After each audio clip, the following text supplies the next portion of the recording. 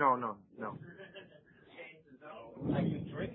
See, his resentment is that on an old set I did when I was 5 years sober, he went through the work with those tapes. Then, 5 years later, I said on a new set that most of that, I probably made an offhand comment. I didn't think it was bullshit. I just said my experience has changed and I have some things to share. It threatened. See, but he's not mad because I said that on the second set. He's mad at what that did to his experience. Something Joe said threatened my experience. Bingo. See, his whole being, Mr. AA, his whole being was in total jeopardy. Upper right-hand corner. Mr. AA. Mr. AA. Now, once you identify the role in this one-act play in the upper right-hand corner, then all you have to say to yourself is, now that I've seen it was Mr. AA who was threatened, what does Mr. AA think he is? Self-esteem. I am above being threatened. You need to find the key word in the second column. You find the key word in the second column, you need to fill that in too. Put in the second column, threaten my experience. He threatened my experience with sobriety. Self-esteem. I am above. I always look back in the upper right-hand corner. Now you start to see who got mad. It's always somebody different that got mad. The guy that got mad was Mr. AA. Self-esteem. I am above being threatened. My experience is valid off that set of tapes.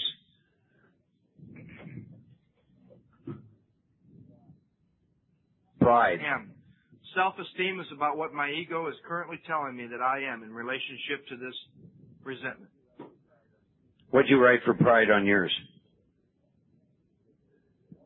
Okay, but what would pride be? If Mr. AA is threatened here, what would pride be? If people knew he'd done the work off that first set of tapes, and they also knew Joe made a statement, if Joe even made the statement, this could probably be a fancied resentment.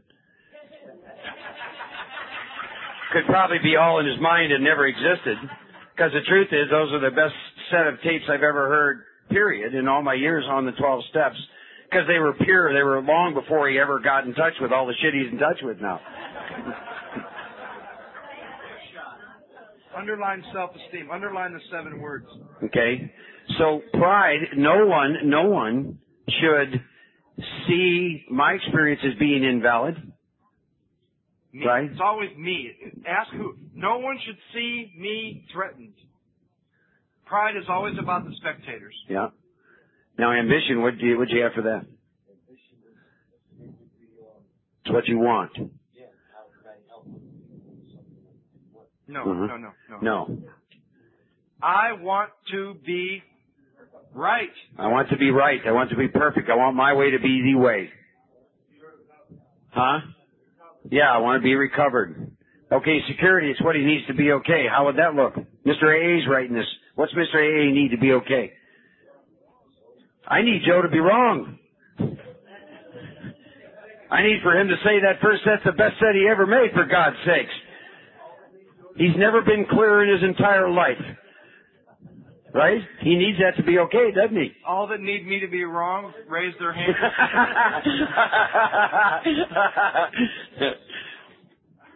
Sex relations is not in here. Personal relations. Sure, I could find one. Men are always right. Uh-huh. Oh, no. No man should say to another man that what he has done. No other man should threaten me. Real men don't threaten other men. Right? Mm-hmm. Real men don't have feelings. You see, here's the tragedy. I was just sitting here thinking about this. Here's the tragedy. He literally was able to take the tapes, and they were a vehicle to have a deep and vital experience with God. And now what's happened, he's passed that experience, and now there's knowledge of it. Now look what the hell Mr. AA is doing with it. Because he's no longer in the experience. He's walking around trying to explain and justify the experience now. So what'd you have in the 4th column? No, wait. Personal relations, there's a big piece here. See, because him and I had never met, and because he heard the tapes, he thought he and I were friends, and his personal relations would say, no friend should ever threaten me. And that's why you need to be clear Be friends with your friends, but know who your friends are, or you'll find yourself blindsided by somebody who doesn't care. Right? No friend should threaten me. And here's that's another one. That's another character, right? Friend. See, I'll tell you the tragedy of this. Joe and I swapped enough inventories, and we keep using the terms friend or best friend. And I remember I listened to one Joe did, and he used the phrase best friend about 12 guys, and I finally said, which one are you lying to? And what I began to look at the idea was that there's a part of my being, I have a script for how friends are, and if you don't follow that script, then you're no longer my friend. And the tragedy of that is nobody will ever fit that script. And I go through my life looking for friends. Right? So self-esteem is about what I think I am. I'm sorry. Self-esteem is about what my ego's telling me it thinks I am. Who I am, being. Pride is how others see or feel about me. Nobody should see me, blah, blah, blah. Ambition is about what I want. Security is about what I need to be okay. It's life and death. Personal relations are about my friends. Sex relations are about people of the opposite sex. Pocketbook is about my money or a price I wouldn't want to pay. And if there's no money involved, he could write here, I'm not willing to pay the price to see that maybe I was wrong. So let's look at what I did. It leads right into the fourth column, because in the fourth column, he's going to see the price he paid for being right. What was Don't put in the third column, I think or I feel. Right.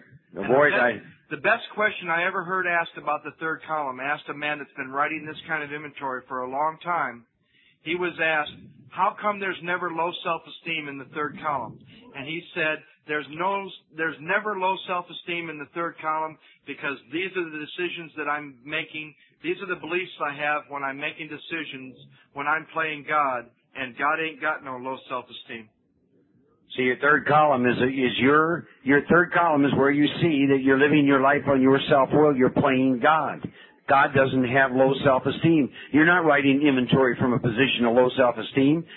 The reason you're resentful is you got just a little bit too much. It's always a position of superiority. That's always what resentments are about. They are not about low self-esteem. That's another trap the damn ego wants to use.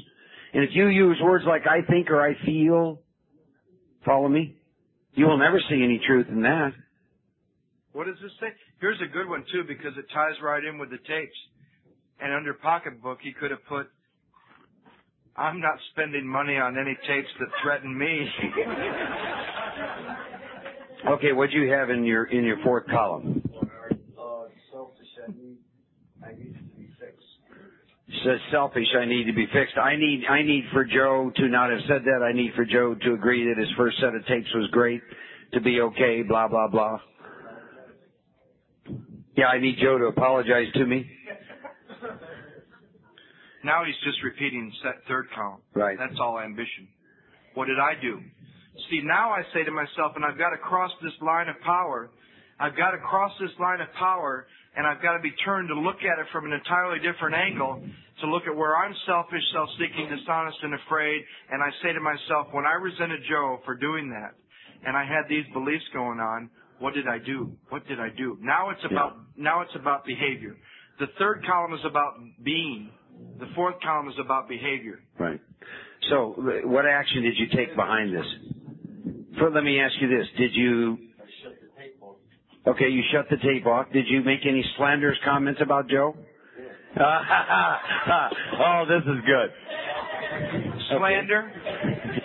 Slander. So slander. Gossip. Gossip. Shunned me out of his life. Right? Character assassination. He and I had an entire relationship, and we'd never even met, and I wondered... When him and I met, I wondered, why doesn't he like me?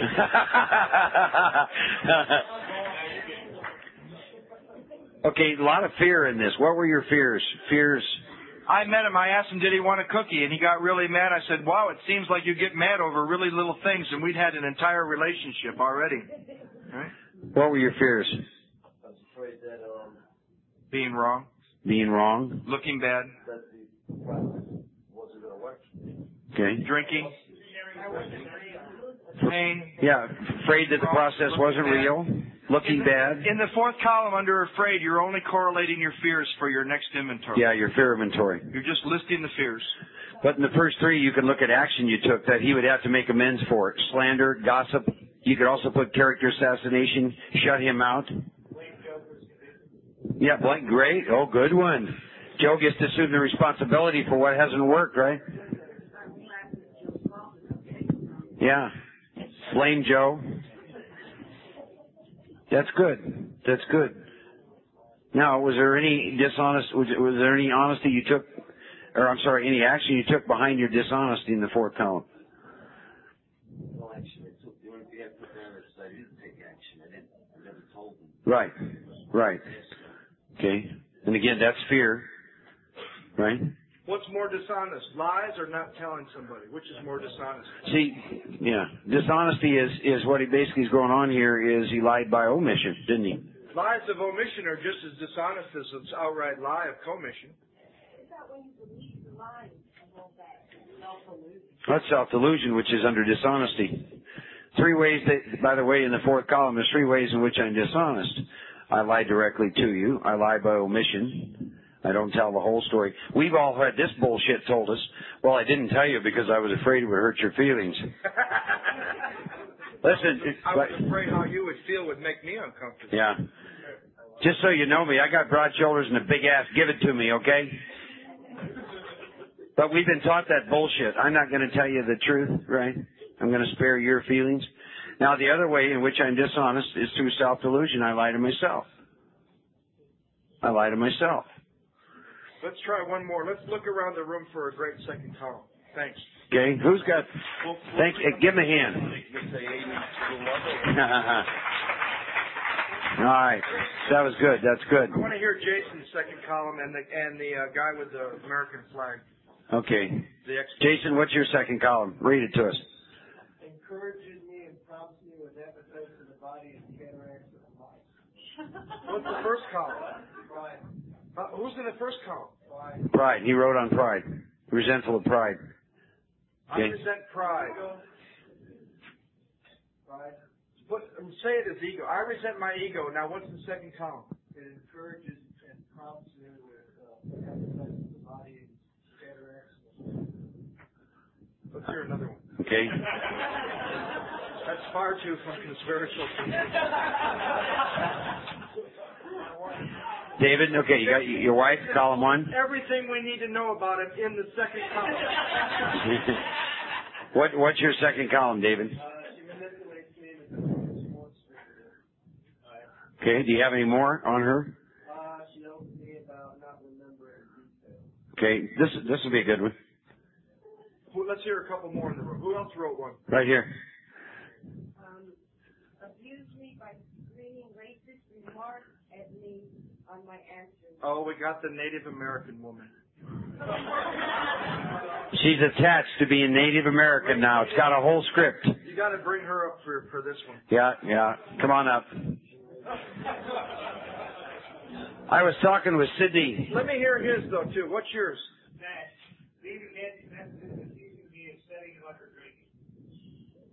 Leaving nasty messages on my recorder accusing me of setting him up to drink. Right? That's a great one. Let's hear the fourth column. I'm sorry, let's hear the third column. Read it all the way through like if you were in a fifth step, starting at the beginning. Get a feel for this four-column thing. Leaving nasty messages accusing me of setting him up to drink. Self-esteem. I am sober. I am the word. I am the message.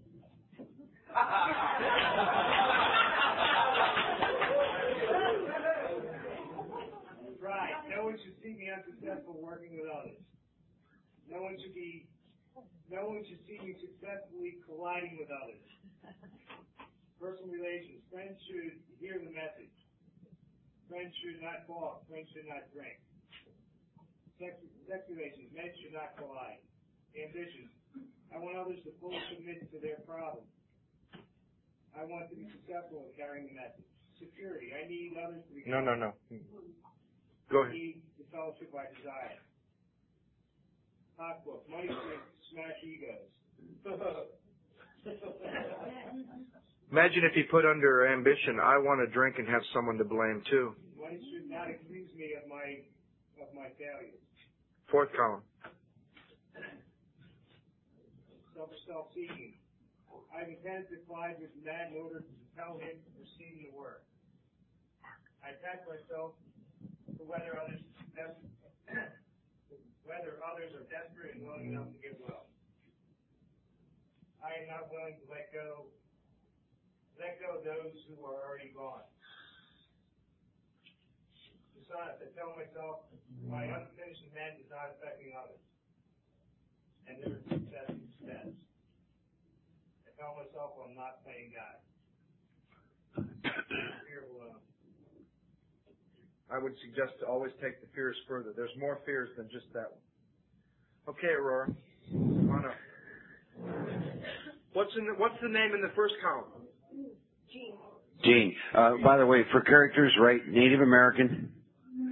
No. It's got to be like the greatest Native American ever.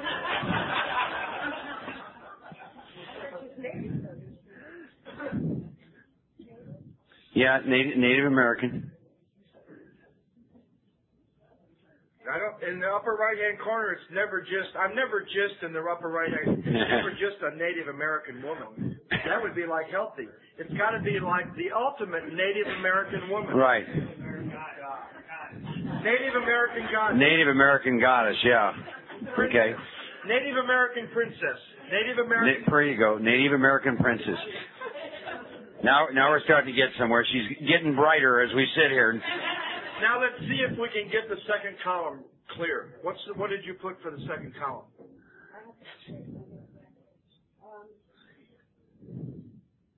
Abuse me by screaming racist remarks at me on my answering machine.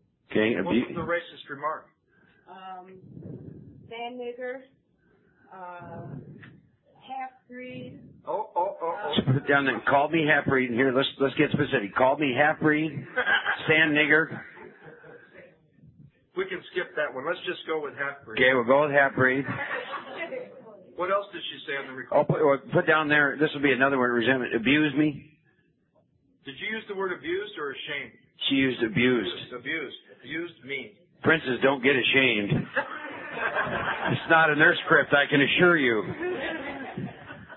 What does the second column say up on the board? Called me half-breed and abused me. Okay, let's bring up some personalities.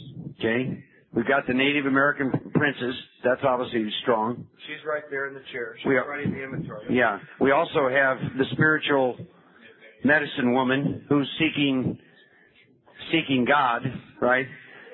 See, I can assure you, she has a belief system going on that she would never say that to anybody. She would never abuse anybody, right? So that's the spiritual woman. Call it, what would you call her? Shaman. Spiritual woman? No, we don't call them, just medicine person. Okay, medicine person. Where is she? Or healer. Or healer. Where is she, Mark? She's out there somewhere. Yeah, let's find one. Yeah, no, you pick them. Go ahead. Pick a medicine person, pick a healer. Okay. Come on up. Now you got to remember your role, who your being is. You're the medicine person, okay? Miss AA. Yeah, got to have a Miss AA. Of course. Of course. So we still need a Native American princess too. So pick one more. Come on. Was there anything else that happened in this phone message? She called you half-breed, abused you, anything else? We need Who is this person? We need a victim. Pick a victim. Oh, wait a second. Let me smell. Come on up here. You're the victim. Come on up here. By the way, I want to tell you, we could take anybody in the room and just do all the same stuff. Okay? It's an easy pick. So how many do we have? We got 4. Native American princess, medicine person, Miss AA, and the victim.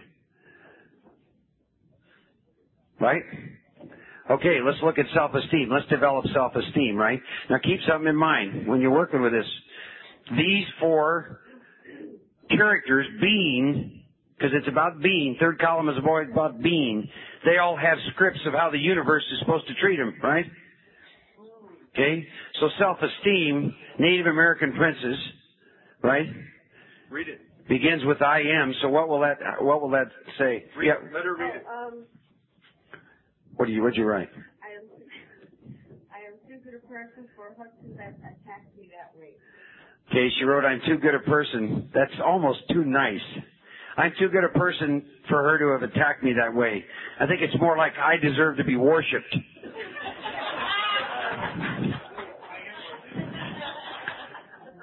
See, and some of you, your ego's going, oh, come on, I don't think that way. Oh, yeah? But the book told us, Mark, you got to quit playing God yourself, well run riot, though you don't think so. Okay? I am a full-blooded Native American princess. Self-esteem. That would be next. I'm a full-blooded Native American princess. She's got more cultures in her background than, huh? She had a split personality long before it was popular. Of course, Miss AA, I'm a good member of AA. I'd never treat anyone that way. See, here's what happens. I'll take Miss AA, and all you women that have Miss AA, I can assure you, you have a part of you being that thinks it's Miss AA, and you've got a complete script written around that, and it's always about, you would never treat anyone that way, ever. It's a damn lie. And the minute anyone treats you different than the script that you have, this imaginary thing, they're going to show up in your column too. I'd like to hear what each of the personalities would say their reason is for being mad. Okay, so let's start with the victim. Why are you mad? Just hurt. She got home, turned on the answer machine. She's the victim, right? It hurts. Why me? Why me? After all I've done for her. By the way, who is this person? Pete's ex-wife? We got a whole nother dynamic going on here, don't we?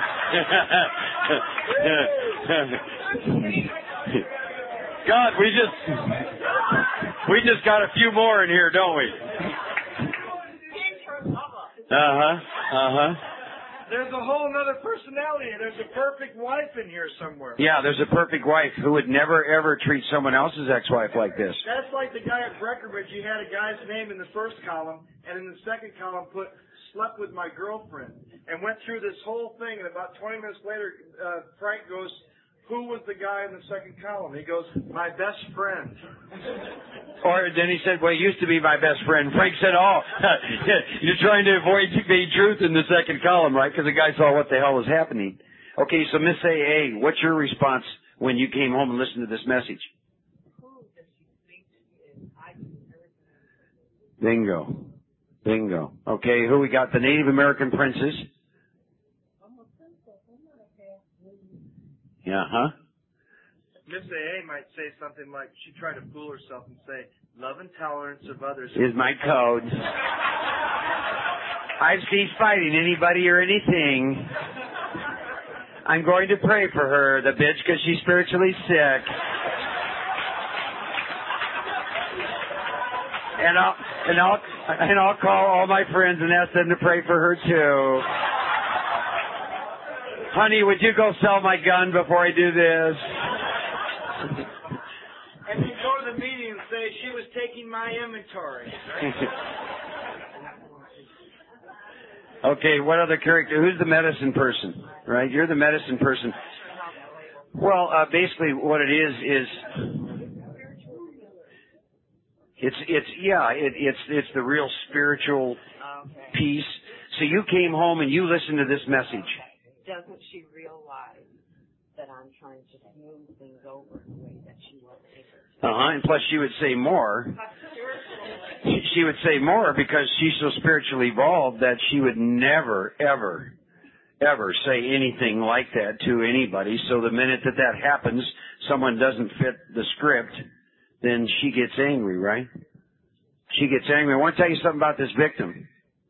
We're in a culture that we pay people a shitload of money to keep us in that role. So we don't have to assume any responsibility. those of you sitting in here that have that strong characters, and I've done a bunch of work with men, and I do have to say this because I've done a lot of work with women.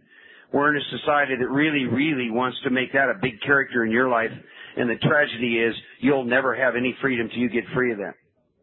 Now here's another comment I want to make about race. I was telling Sydney this.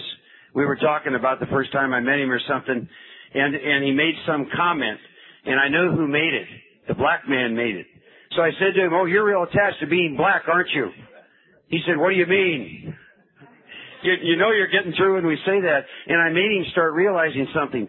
Sydney has gone through most of his life and has a set of belief systems around being black. He thinks that's who the hell he is, and has dictated most of his life. And the tragedy is that's not who he is. He's got a whole script. And if you don't follow that, you see a massive second column. It's not who the hell he is. It's like Native American. That Native American's hot now, right? Boy, is that character going strong. It's getting stronger and stronger and stronger here. And the tragedy is, if someone doesn't fit the script now, in that part of her being, trust me, she'll have a lot of second column. A lot of second column. And it's all designed to do what? Have her standing alone, standing apart, separated from everybody. It's not who she is. We must break all attachments to this. And if you just go into your third column, right? Imagine the third column if we weren't doing it like this. Here's what she would write. She would walk in. She would play that machine. Her third column would look like this, self-esteem. I felt terrible. My feelings were real hurt when I heard her say that. Right? Justifying the second column. Justifying it.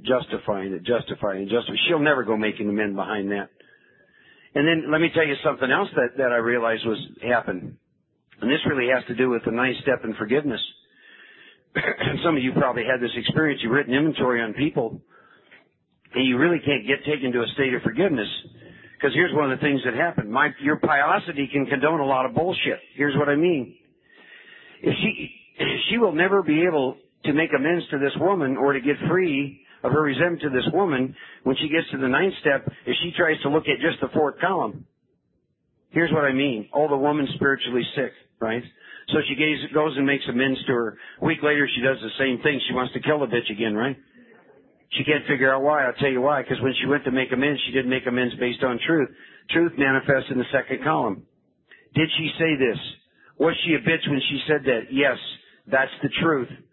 She takes it into her heart, that state of consciousness, in steps 1, 2, 3. She says, I fully and freely forgiven her based on truth, not her piosity, not the fourth column. She's spiritually sick. We know that. But the truth of the second column. I fully and freely forgive her. I give up all right to revenge and retribution and compensation. And now she's going to ask for the mercy that she's just given. Forgive us our trespasses as we forgive others.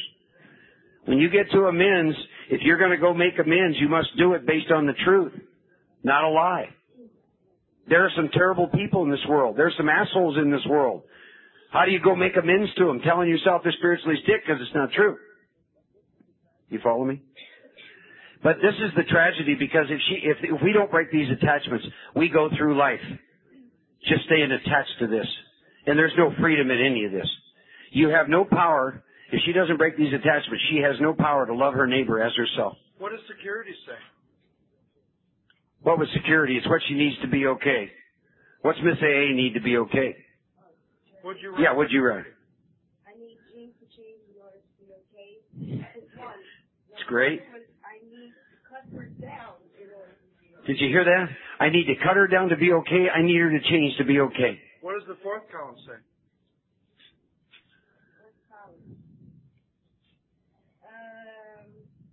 I made the choice to take on her children for fear of losing someone. I focus on a problem and shut out those around me who need my help, children. I withdraw my affection and love to those around me for fear of being hurt. Dishonest. I believe the lies to justify hatred of white people. I tell no one of what I feel. I fail to recognize she is spiritually unfit. But she could get away with it. And I can't. Did you hear what she said about white people? this character has cut her off from half the human race. White people. She didn't even use a name. White people. It's good with selfish and self-seeking to look what you might have done to bring it on while you were mad and afterwards to retaliate. Did you gossip about her? Yeah. Did you slander? Yeah. Did you shut her out? Did I shut her out? I don't talk. Did you talk to her ex? Did you talk to her ex about her? Her children? No. Okay. Do you ever call and leave a nasty message on her recorder? I just answered it. See, I need to talk about something for just 1 second. Remember the line in the big book, My Troubles Are My Own Making? Read your third column again about her changing. I need to change in order to See, and when you're operating in this belief system, here's what it looks like. I need for her to change. She may never change. Is she going to go through her whole life in this state of consciousness every time she hears this poor woman's name? Where does my troubles are my own making fit in? Exactly. There's no freedom in this position. This isn't freedom. There's no freedom. Face and be rid of the things that have you blocked from God. Make sense? Thanks. Can we hear anybody else have a first and second column that they haven't shared yet? Let's hear the first and second column. He might get my job at the office. It affected my self-esteem, my pride, my ambition, my security, my personal relations, my sex relations, and my pocketbook. Where I was selfish, I would drink at work and cause problems for others. I would blame Brown for my problems when he was trying to only help. I was dishonest because I lied about my drinking, didn't tell the truth about my mistakes at work, and suffered from the delusion that I wasn't hurting anyone but myself. Afraid. Being unimportant, not being good enough, being disrespected, not looking bad, being judged, pain, rejection, and drinking. Harm. I pushed Brown and yelled at him when he tried to talk to me about my drinking and how I was hurting my wife and threatening my job. So we can say that we covered the instructions for the fourth column. It asks you to turn back to what you've written in the first three columns twice. Once at the bottom of 66, it asks you to turn back, try to find the key to the future, look at it from an entirely different angle, see that the people who wronged you are perhaps spiritually sick, though you don't like their symptoms, column 2, and the way it disturbs you, column 3, they like yourself. That's always the key to that problem, that prayer, when you pray for somebody else. This is a sick person like myself, so it's not you up here and them down here.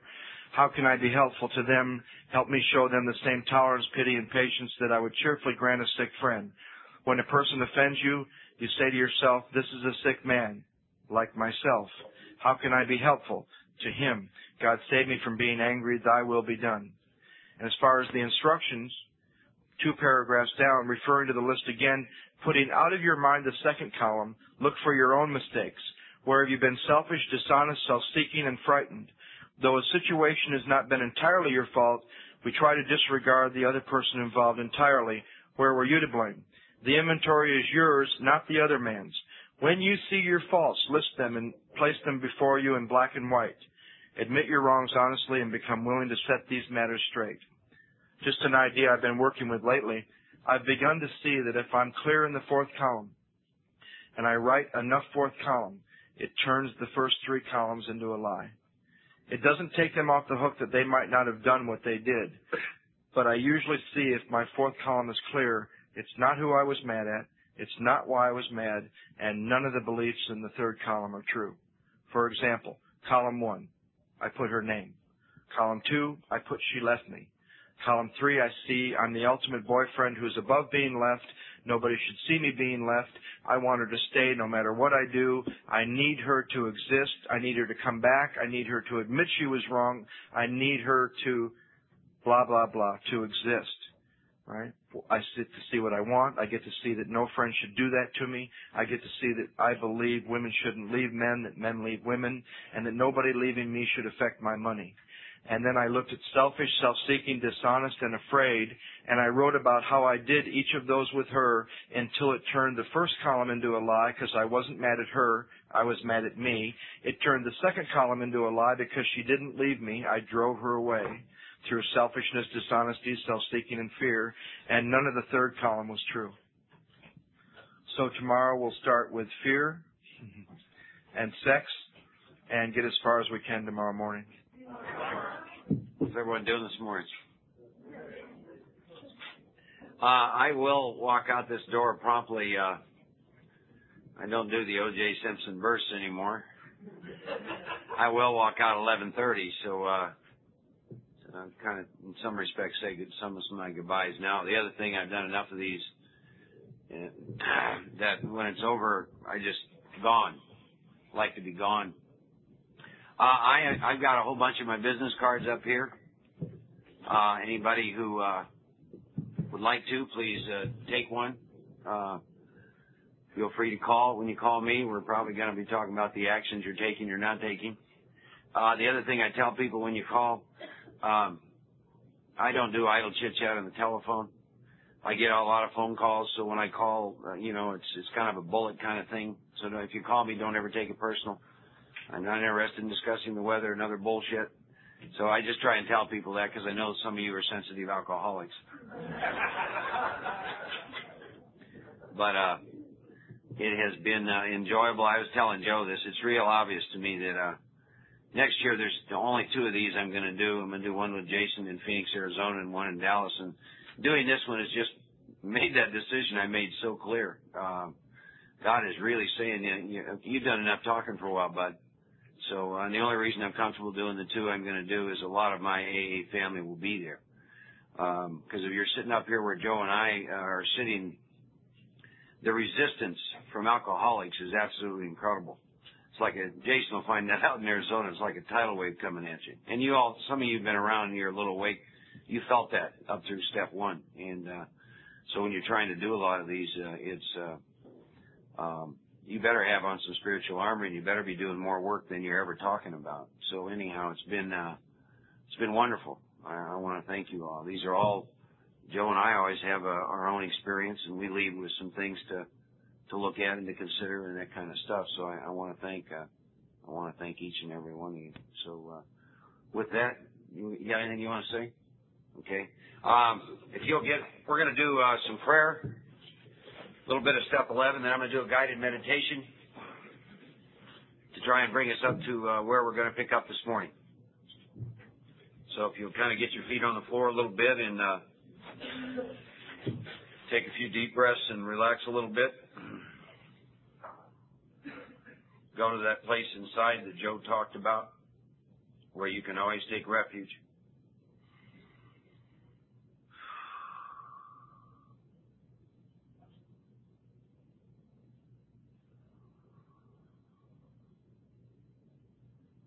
Heavenly Father, we thank you for bringing us together in fellowship and love and bringing us together as a spiritual body. And you have certainly fulfilled the promise that you gave us that where 2 or more gather in your name, that you will be there. And we wish to thank you for that, Father. Upon awakening today and at this moment, Father, we ask that you divorce our thinking from self-pity, dishonest or self-seeking motives. Help us to think about this 24 hours ahead and to consider our plans for the day. And having asked you in prayer to divorce our thoughts, we know that we can trust our thought life, for you gave us some brains to use. If we have to make any decisions today, Father, help us to pray and ask you for inspiration and intuition or the right decision, and then to just relax and to take it easy. We ask, Father, that you show us what step that we're on, that you give us the power and strength to face any problems we may have. Most of all, Father, we ask you for freedom from self-will. Help us as we go through the day today to pause when either agitated or doubtful, and to ask you for the right thought or the right action, to constantly remind ourselves that we're no longer running the show, to humbly say to ourselves many times throughout the day, thy will be done. And the prophet promises if we'll do that we'll avoid the danger of excitement and fear and anger and self-pity and foolish decisions. We'll become much more efficient. We'll not tire so easily. Father, we thank you for bringing us together this morning. We thank you for what has taken place between Friday night up to now, where we've had a chance to look at a lot of absolute, incredibly insane belief systems we've picked up over the years, none of which seem to be consistent with the truth which we're presented with in this book. Father, you showed us the idea of the circle and the triangle and the fact that it represents wholeness, a unity of mind, body, and spirit, and that we have a threefold illness, and there's three parts of this program. Recovery, Father, in which we take our sickened bodies, minds, and spirits through these steps, and we have a deep and vital spiritual experience with you, in which you change our minds and you change our spirit. We were talking about the unity, Father, the fellowship, where we take our experience into that to try and be a service to you and our fellow human beings. And in the area in the circle and triangle called service, Father, where having done this work, we've entered the world of the Spirit, and we take our awakened spirit out to be a service to you and our fellow human beings in every single area of our life. You showed us in the table of contents, Father, where we're going to find the steps so we can go through this process. Precisely show us how to recover from a hopeless state of mind and body. We looked at the idea, Father, in step 1, from the doctor's opinion up through page 23. Does our experience abundantly confirm that when we take a drink of alcohol, that we lose power, choice, and control? And we ask, Father, that you show us that experientially, going back to the first drink up to the last one, to answer the questions. That is that once I take a drink, is my body and then my mind different? And does my experience abundantly confirm this? And having shown us that, Father, you then point out to us that knowing that experientially won't prevent us from picking up the next drink. Therefore, the main problem that we have centers in our mind rather than in the body. And from pages 23 to 43, Father, we're introduced to the idea that we've lost the power of choice and drink. There'll come a time, and we never know what that time is, and we have no effective mental defense against the first drink.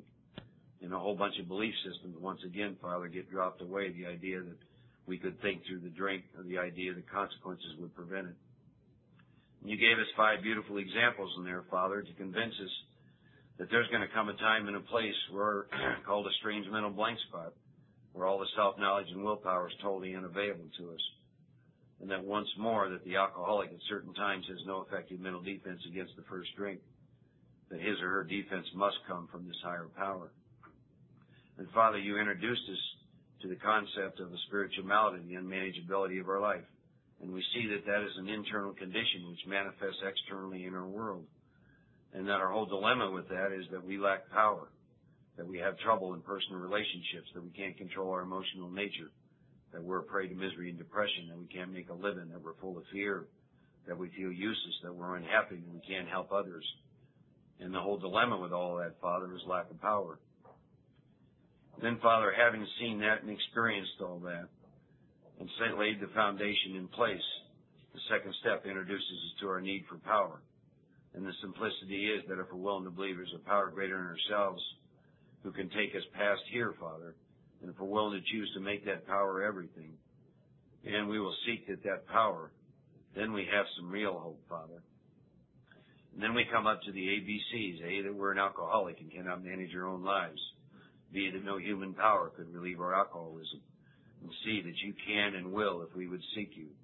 And over up to this point in time, Father, we're told that if we will seek you, and we seek you through our actions. And then, Father, we get to the place where we have to make a third step decision if we're convinced of those ABCs. And before we make that decision, there's a requirement that we must meet, and that is, Father, am I convinced that my life run on my will doesn't work? And I come current, Father, with the reality of my life as I sit here this morning. And I once again see experientially that when I'm running my life in my self-will, it absolutely will not work. And I see that selfishness, self-centeredness is the root of my problem. And I'm being driven through life by my self-will, Father, driven by my fears and my self-delusion and my self-seeking and my self-pity. And help me to understand that when I'm being driven, Father, there is no choice. And that my troubles are my own making, that above everything, that we must be rid of this selfishness or we're going to die. Help me see the chain, Father, between my selfishness and dying an alcoholic death. Now, Father, we introduce the idea that moral and philosophical convictions, no matter how much effort and how much we try in our own power, we can't get rid of the selfishness, that we have to have your help. And Father, the reason we have to have your help is because us playing God doesn't work anymore. So from here on out, we're going to make this decision, Father. And that is that you're going to be the director in our life, and we're going to be the actor. And you're going to be the principal, and we're going to be the agents. And that you're going to be our loving Father, and that we're going to be the child, and that this is the keystone to this arch. And when we take this position, Father, all sorts of remarkable things will happen.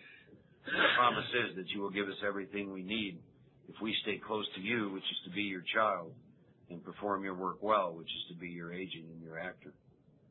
And then, Father, you give us the incredible third step prayer, which is an affirmation of our decision. God, we offer ourselves to thee to build with us and do with us as thou wilt. Relieve us of the bondage of self, that we may better do thy will. Take away our difficulties, that victory over them may bear witness to those we would help. Of thy power, thy love, and thy way of life, may we do thy will always. Next, Father, we were shown we need to launch out on a personal inventory, or our third step decision will have no permanent effect. And you show us that our liquor is but a symptom, so we have to get down to causes and conditions. Causes and conditions that exist within us, Father, because we've been driven through life on self-will. The conscious decision, right? Well, the book's trying to present you with something, and any time you're in fear, you're making a conscious decision to be in fear because you're relying on self instead of God. And then it gives me some instructions for a fear inventory. And if you look at this, basically it's two columns. One is a list of all your fears, many of which you can pull out of your resentment inventory. Plus you pray and ask for other fears that show up. And then the book says also, why do you have the fear? And then also you can also write a 4-column fear inventory, which will show you a lot more about fear at a much deeper level. You put fear in column 1, whatever that is. I got a fear of women. Column 2, all the reasons you have the fear. Column 3, what are the 7 areas of my life that are affected as a result of what I've written in column 1 and column 2? And then you go to a 4th column. 4-column fear inventory will show you how much fear dominates your life at a much, much deeper level. And then I think, I've always loved the 2 paragraphs that really describe to me what can happen with me in this issue around fear, where I'm going to start trusting and relying on God now and not on myself. And the promise is that if I'll do that, I can match calamity with serenity. And then I go on too, you hear a lot of things about courage. And to me, the big book gives me the best definition of courage I've ever seen. It says faith means courage.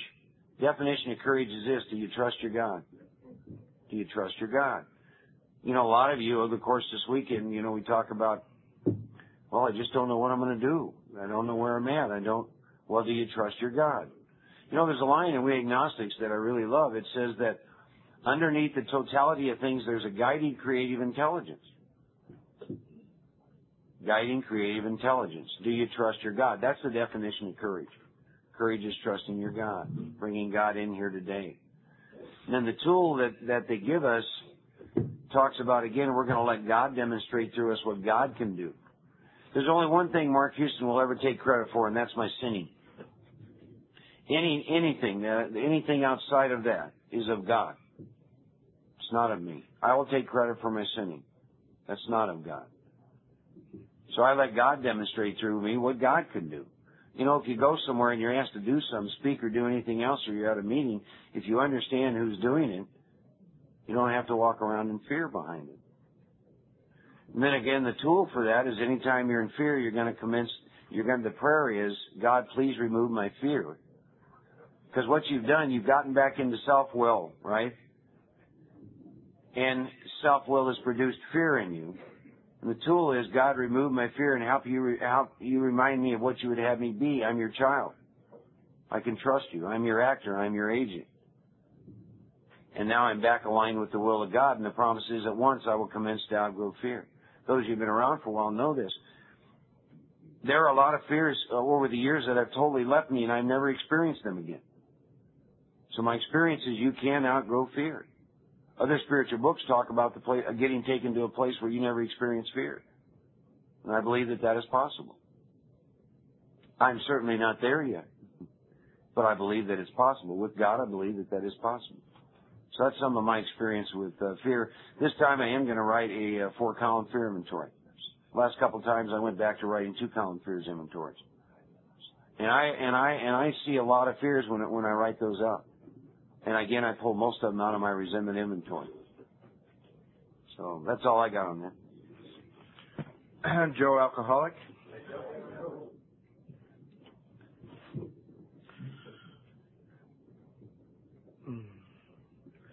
He made an interesting comment that probably slid by, that was a big piece for me as it relates to what do I do without any power with fear, and what can I do with some power in my life with fear.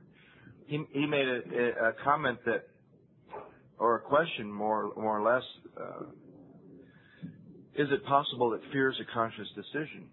How many of us that have read this book have always wondered, I mean, that was one of the most baffling sentences that, at least in the inventory process, where they say, we think fear ought to be classed with stealing. And didn't we ourselves set the ball rolling? I don't think they were writing this book to kleptomaniacs or people that were powerless over stealing. I think they're writing this book for alcoholics who, at least when I steal, it's a conscious decision. And some of you that aren't quite as aggressive as some of us, the more passive people, you can go, it's relative to where you come from. You can steal people's time. You can steal their security. Being late is stealing. Coming early is stealing. There's a lot of different forms of stealing that you can look at. But for me, it's a conscious decision. And I didn't get that. When somebody said to me, and I was in the middle of my first inventory, and I got this list, because that's where the fear inventory begins, with another first column. And somebody said to me, is it possible that fear is a conscious decision? I thought, well, I've never decided to be afraid of this or this or this or heights or snakes or... I think fear is something that just happens, you know. I want to show, you know, like a shit happens bumper sticker or something, right? It doesn't just happen. Fear is a reflection of anger. First, you've seen that in your resentment inventory, right? Behind every resentment is fear. I show you anger, but I'm really terribly afraid. So here I am with all these fears on this list, and somebody says, is it possible that fear is a conscious decision? And I don't get it. And I write, and I write, and I write, and I write. All of a sudden, I see that every fear that I've ever had is based on self-reliance. That's the conscious decision that I make on a regular basis, where fear is concerned. That sets up every fear I've ever had, to rely on me where fear is concerned. And I realize I decide into fear by deciding to rely on me rather than God. So if without power, relying on self, I decide into fear, then maybe down the line here, let's say in the 10th step where we continue to take inventory and continue to watch for things to crop up, maybe with power, I can decide out of fear. And maybe fear isn't really fear. Maybe I shouldn't say that. Maybe fear isn't just an emotion. If you're alcoholic, maybe fear is a shot glass filled with whiskey.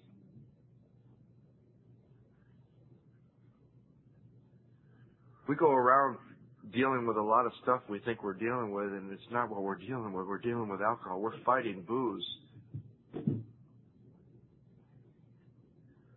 You could take any one of your fears. Let's just say most of my fears, see if any of the things I'm afraid of felt good, I wouldn't be afraid of them. So one of my number one fears is pain, emotional, physical, mental, spiritual. So I have this pain. Well, what's right underneath that pain? Well, if I stay in it, everyone will leave and I'll be all alone. Well, what's right underneath being alone? Well, if I stay in that pain and everybody leaves and I'm rejected and I'm all alone and I continue to feel bad, I'll drink. But fear's not just an emotion.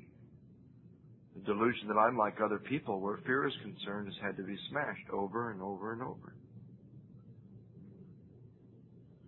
Fear is a conscious decision based on your decision to rely on yourself.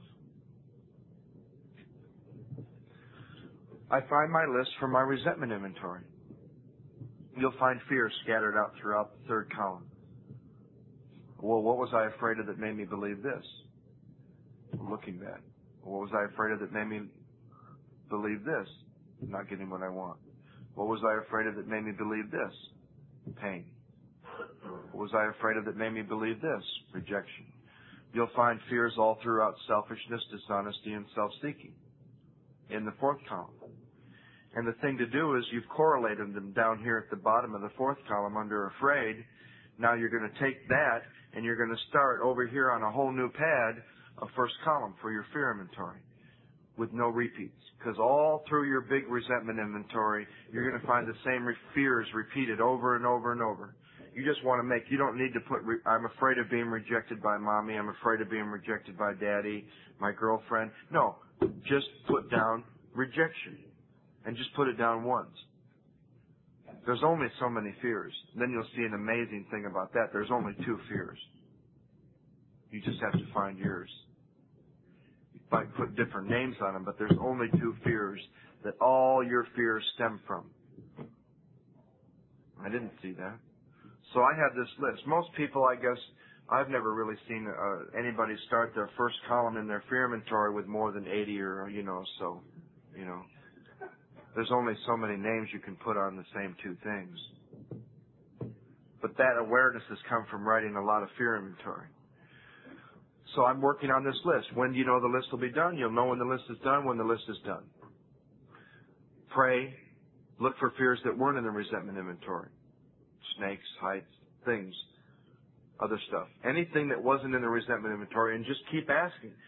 Show me any of the fears that you would have me look at. Sometimes it helps to look at the opposites of those fears. I'm afraid of the light. I'm afraid of the dark. I'm afraid of truth. I'm afraid of lies. I'm afraid of being lost. I'm afraid of being found. So check that list before you're done for each of the opposites of the ones you have on there, if they ring true for you. And just keep working on the fear list until you know it's done. Then the book says it's basically just a 2-column inventory. We reviewed our fears, which is going through the resentment inventory. Put them on paper. Some you'll have no resentment in connection with, so there's some other ones. Keep working on the list. The only other real instruction is we asked ourselves why we had these fears. So I have my list here on this notebook. Take the first fear off the list, put it on another piece of paper, and it starts to sound like this. Number 1, I'm afraid of rejection. Why? I'll be alone, painful, drink, die. And you'll actually think when you get from each fear 4 or 5 or 3 or 4 or however many, break it all the way down to what that fear is really about, and I'll die. Break the fear down.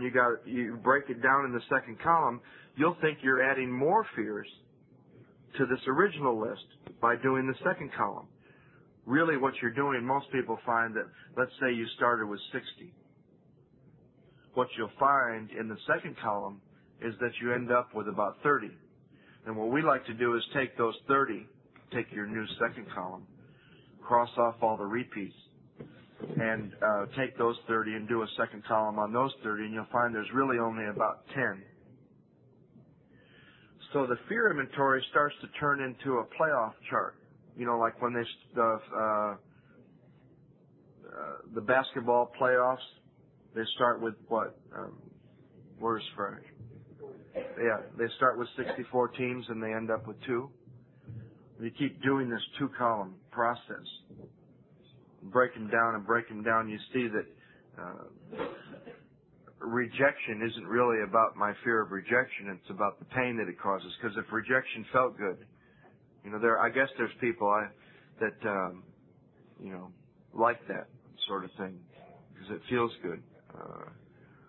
Why would you be afraid of it? So we usually do it until we break it down to like 10. And I hate to call them negative because they're so helpful, but 10 negative fears. Pain, being alone, drinking, dying.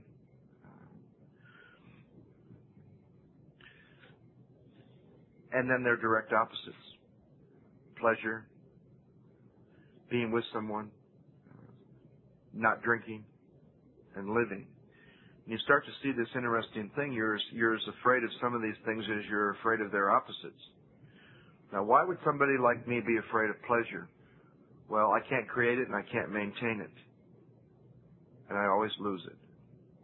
I can't control pain, and I can't control pleasure. I'm afraid of pain for the same reason I'm afraid of pleasure. Don't have any power. Oh, there's a new one. No power. But I'm also afraid of having power. You mean I'm as afraid of being powerless as I'm afraid of, It's great. A lot of us in this room understand a wonderful place in AA when you can remain. Oh, God, I'm 14 years sober and I just don't have any power and my life's unmanageable, right? It's a great way to stay in fear and remain irresponsible and on and on and on. I have some friends in Northern California in the Bay Area, and they have an AA group called the Lopwads. And I asked them, how come you call yourself Lopwads? She said, because lack of power is our dilemma. And I said, well, in a few years, if you all keep doing the work, you're going to have to change the name of your group to Hopwads.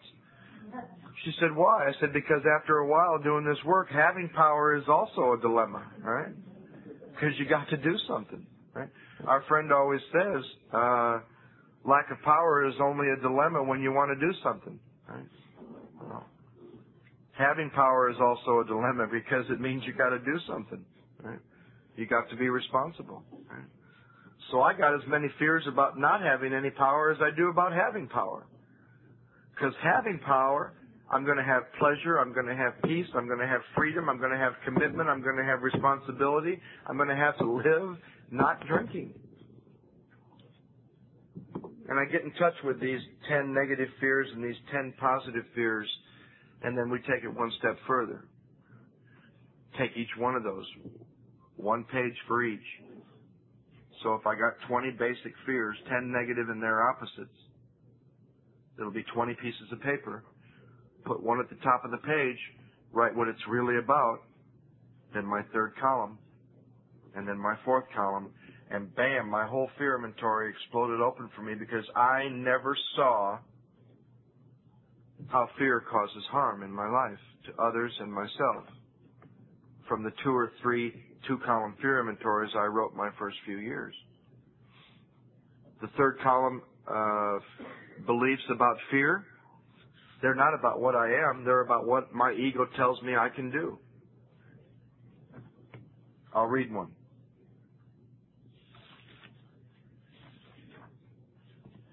This person took and wrote a prayer at the top of the page, and the fear was being alone.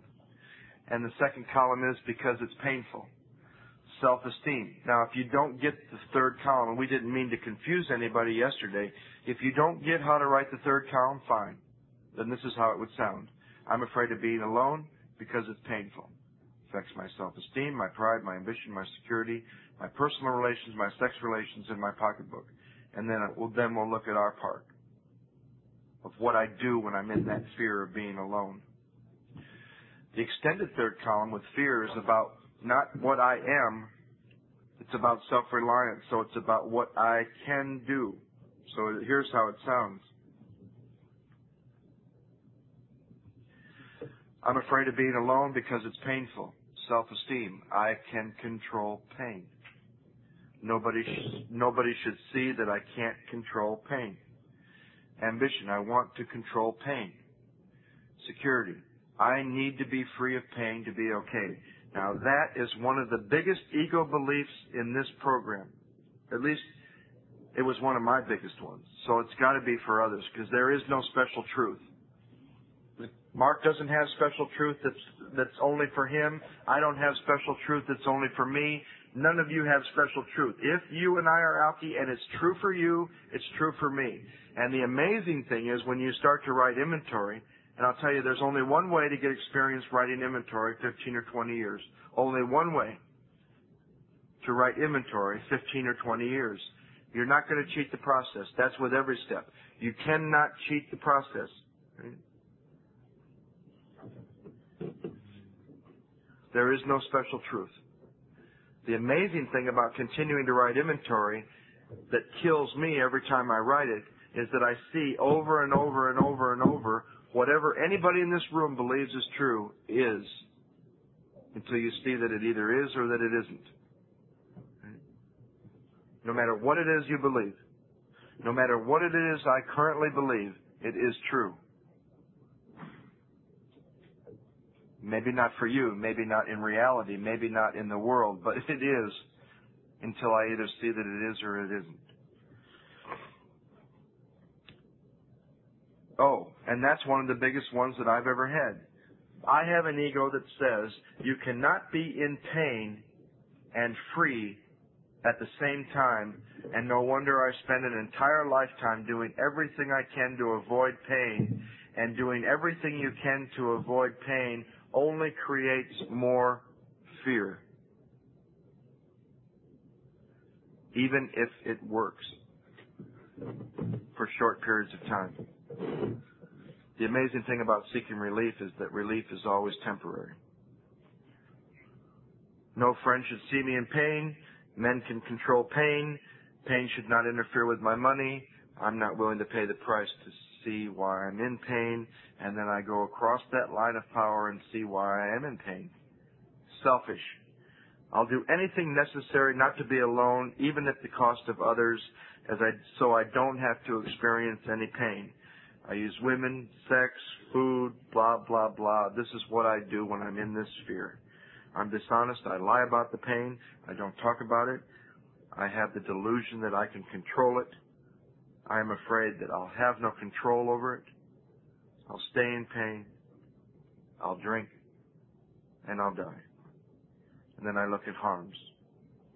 What do I do that causes other people, and if any names come to you, specific names that come to you that you cause harm to, when you're in that kind of fear, you can put them down there too, and it's just another great 8-step tool.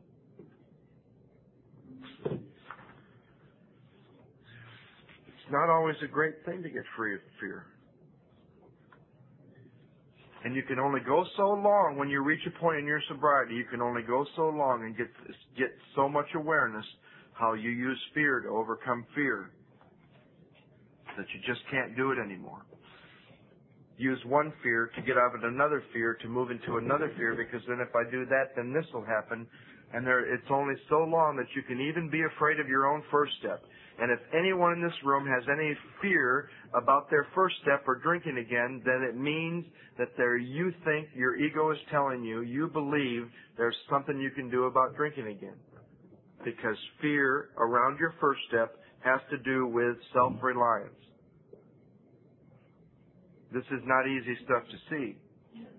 If you are afraid of alcohol or have any fear or displaced emotion that's not real with your first step, then you're not seeing it clearly. Fear is just another mask the ego uses to keep you from clearly seeing that which it doesn't want you to see. So if you're afraid of your first step, you're going to continue to go into fear.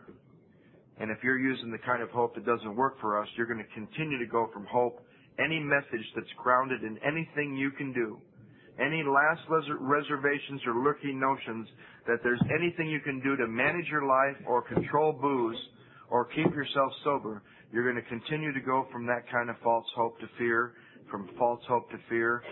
I did it for years and years, doing this work.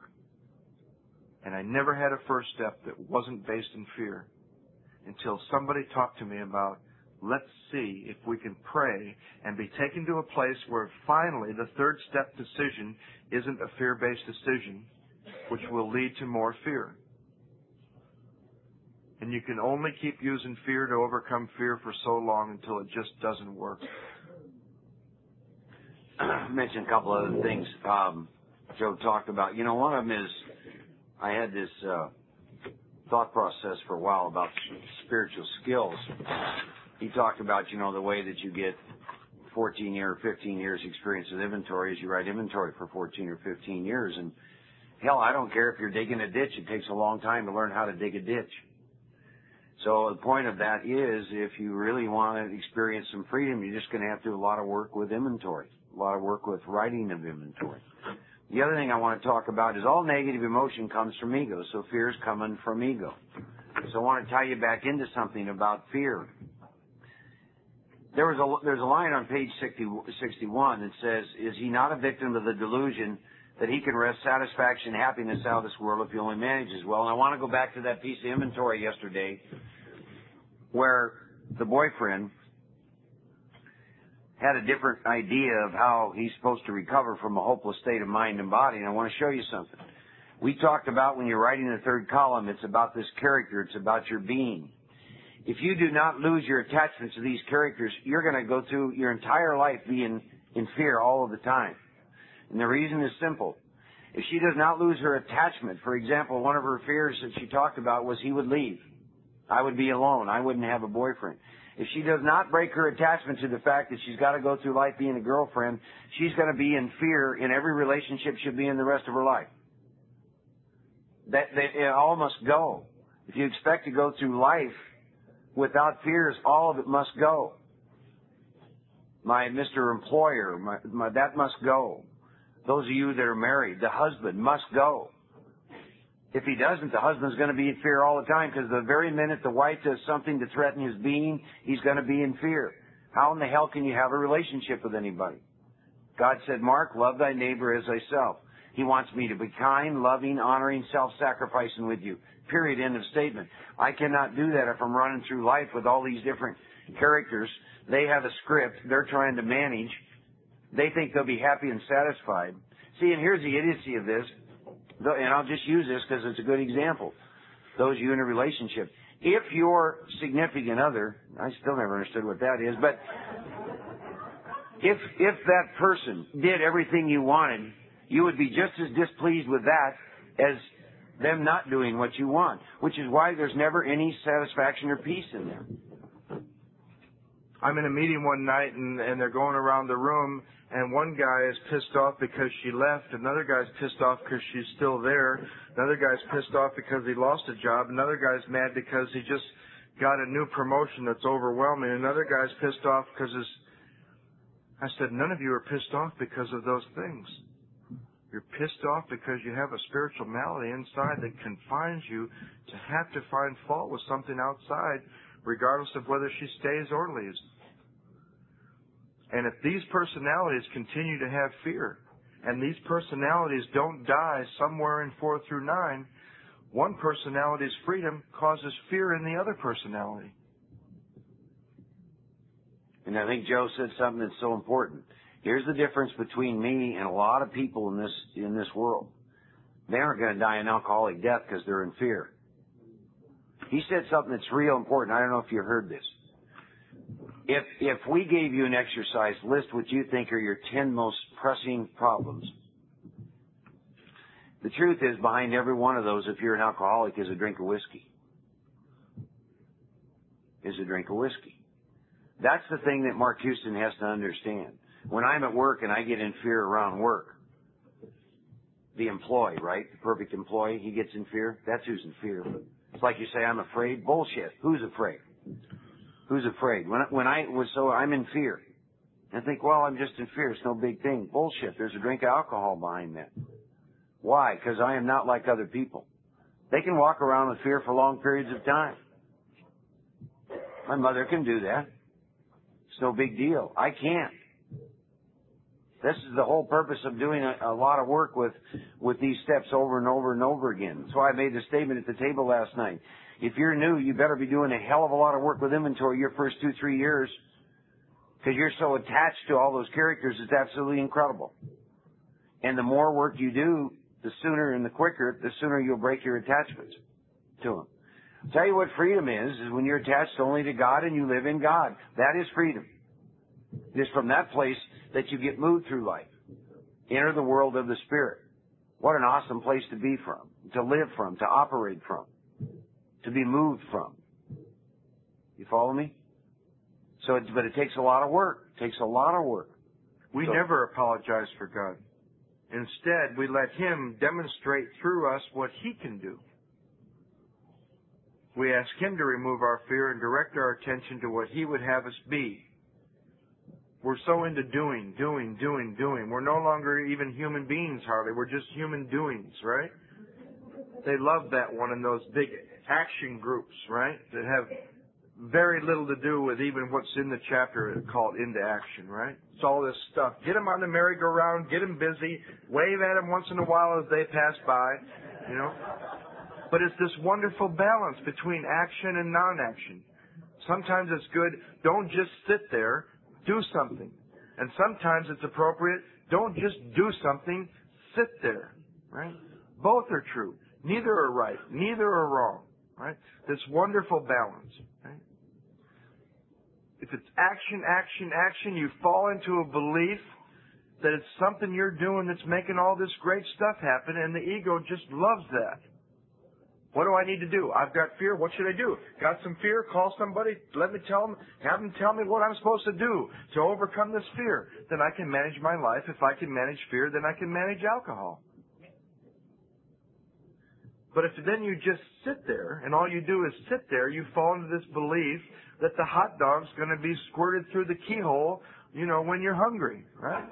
You got to sit there long enough to realize the power is there to get up and put one foot in front of the other, and then you got to put one foot in front of the other till you need to sit down because you're starting to take the credit and realize where the power comes from again to get back up and put one foot in front of the other. And don't ever confuse activity with action. Take a dictionary and look up those two words. I've talked enough, you know. There's some of you in here just being driven through activity. Driving to meeting after meeting after meeting after meeting, activity. Doing this. It's a whole other way to avoid taking the action of seeking God. Don't confuse activity with action. There's a huge difference. What's the lesson when you continue to ask God to remove your fear and direct your attention to what He would have you be? What's the lesson? I'm not what I do. Nothing I can do is going to overcome fear. Where fear is concerned, self-reliance fails. Because if you can control fear, you can control your life, you can control booze. Bing, bang, boom. Right? Now about sex. The most seldom talked about topic in Alcoholics Anonymous. We certainly don't want to bring up the idea in this group with these sensitive people that there is no such thing as a relationship. Y'all know that? There's no such thing as a relationship? You go around looking for relationships. You'll continue to have relationships as long as those personalities live, and each personality will have a different relationship for every other personality that it relates with. You become at one, and all of a sudden it's about love and tolerance and compassion for the people in your life. Right? Oh, I love her more. Right? I love you less because she's better and you're... And this personality works with you, and this personality has a relationship with you. There is no such thing as a relationship. They're an illusion. Only consciousness. It's called pissing up a rope. Some of you are paying people a lot of money to piss up a rope. You're going to go get counseling on relationships. And this is what you do with this relationship, and then with this relationship you do this, and at work relationship you do this, because you have these issues, and the whole system is set up to keep you separate, scattered in a million pieces, with a million philosophies for a million different relationships that don't even exist. And then here's what you do, too. The one you're in doesn't work, so it ends. So you write a new insane and sound ideal. You've now created a new third column. A different script for every relationship. They're illusions. I'm scattered and confused. Why are you scattered and confused? Because I'm scattered and confused. You know, we've got a mother and a daughter here.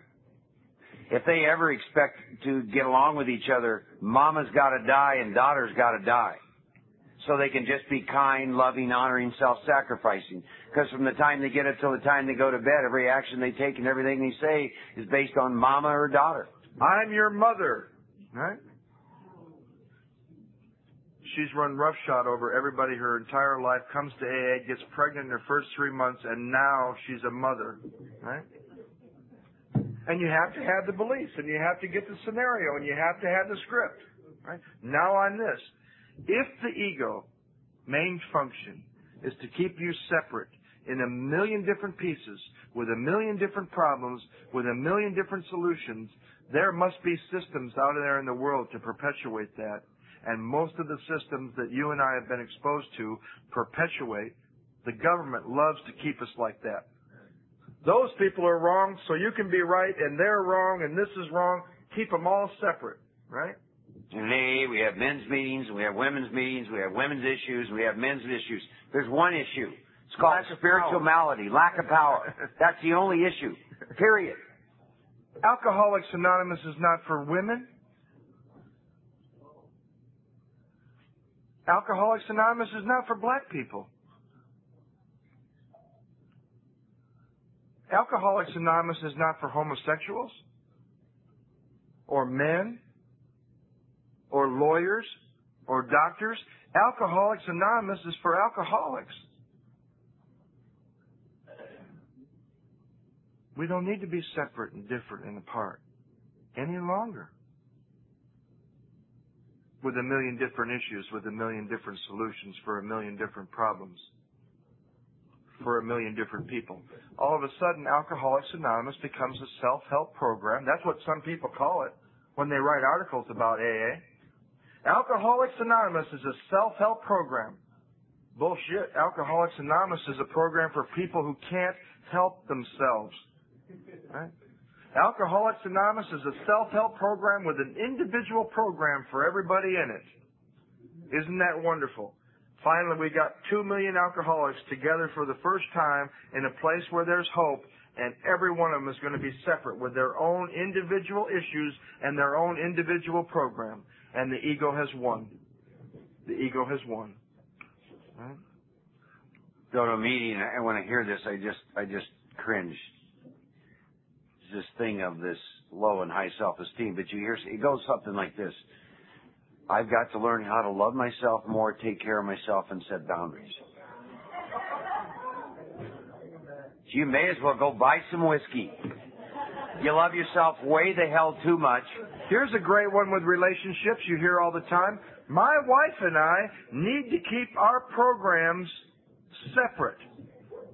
Isn't that amazing? The ego could convince you the person in your life you're the closest to of anyone in the world, your programs, one of the most important things in your life, your search for God, you should keep it separate. Now, I understand she should probably not be your sponsor, and you probably shouldn't try to be her sponsor, but wouldn't you like to have a mate you could share seeking God with and not have? Then the ego's won. Any area of your life where your ego has convinced you you need to be separate, the ego's won. I don't want a wife that our programs are separate. I would like to spend the rest of my life with somebody where we shared the program. Each having our own individual experience, somewhere coming together, seeking God. And now about sex, many of us need an overhauling there. By the way, look up the word overhauling sometime. It isn't a minor tune-up. When you're being driven through life by fear, self-delusion, self-seeking, and self-pity, an overhaul is probably going to be needed.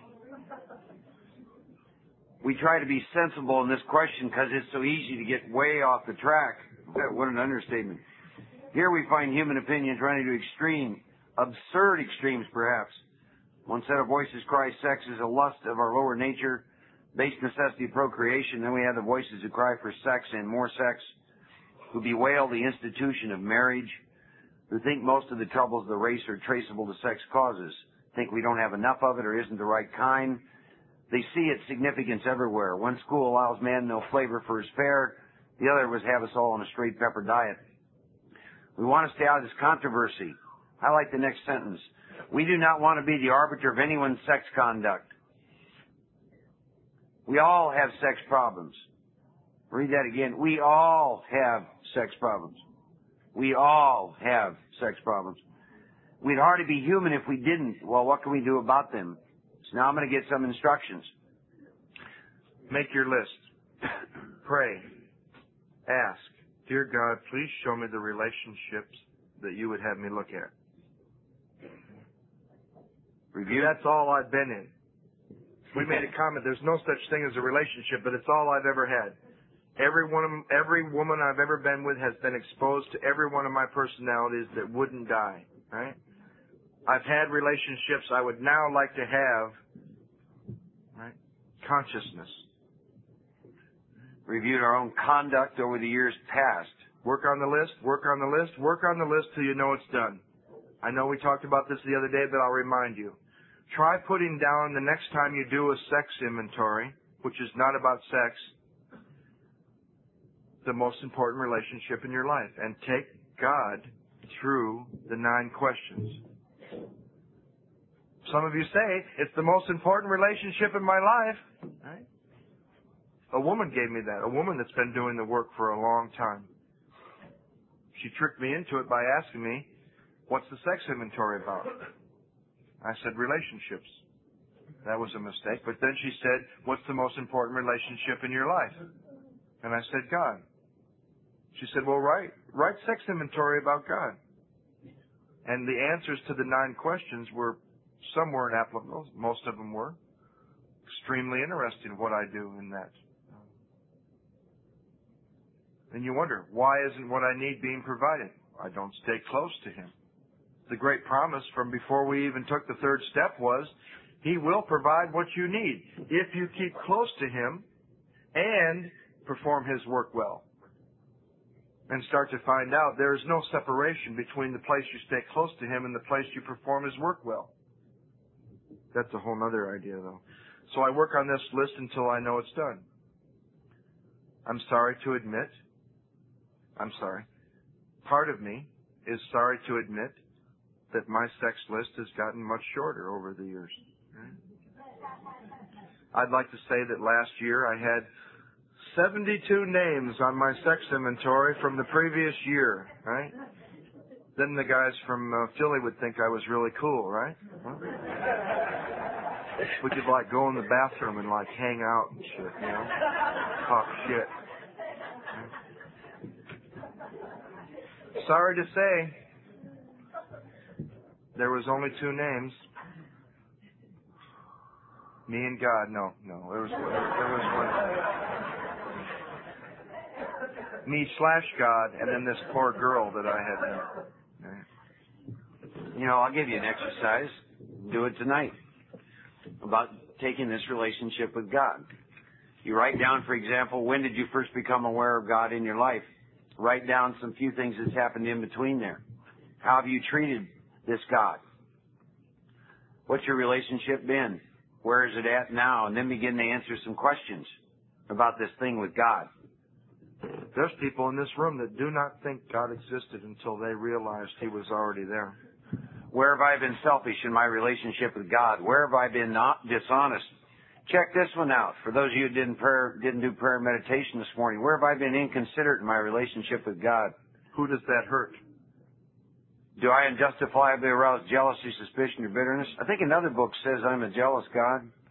Ooh. When I'm not relying on God, how do I arouse jealousy, suspicion, and bitterness when I'm not close to Him? Where am I at fault? What should I do instead? 9 basic questions. And isn't it weird? My sponsor's not one for drama, and he didn't warn me about any part of this work up to this. And the first time we got to the sex inventory, Don says to me, and it was a little shocking because he doesn't react like this, he says, don't answer question number 9 if you don't want to change in that area of your life. And it was the only part of the inventory he made any kind of a comment like that. Don't look at what you should. And thank God, in continuing to write this kind of inventory, thank God it doesn't say, what could I have done instead? Because with the power that I had at the time, I couldn't have done anything instead. But there's a lot I should have done instead. Always remember, anytime during any of the 3 inventories, resentment, fear, or sex, you start to beat yourself up, which is just the other side of ego, it's just ego, It's just ego. Go back to that statement just before the inventory where it says, our troubles of our own making. On page 62, go back to the statement, our troubles of our own making, and move back into that state of consciousness where you realize the positive side to that statement. Because if I move into the negative side of that statement, my troubles are of my own making, and beat myself to a bloody pulp, inventory is a terrible thing. I need to see the positive side of that statement. Thank God these people, these fears, these things, these resentments that I'm writing about don't need to do anything for me to get free. See, here's how this chain. When you're being driven by your self-will, there is no choice. And then you write inventory, and then you want to beat the shit out of yourself because you should have made better choices. You see, when you're being driven by self-will, you have no power.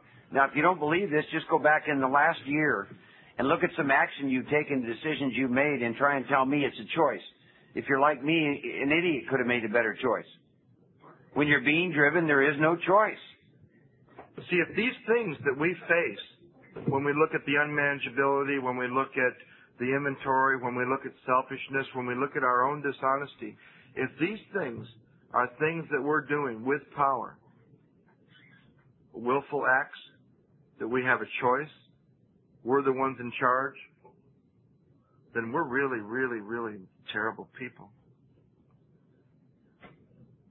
We're really bad. If this is all being done based on our power. But over and over and over, you see in your inventory, you see with the unmanageability, you see with the current stuff that's going on, it's not what I want to do. I want to do this. But without any power, I end up doing this. I don't want to break her heart. And then 6 months later, I've broken her heart. I'm not a bad person. Lack of power is my dilemma. Right? You're either moving toward God or living in self. There's no in between. So you make a list. Go with what comes. I believe with any of these lists, resentment, fear, sex, if it comes, it's a gift. Trust it. Work on the list of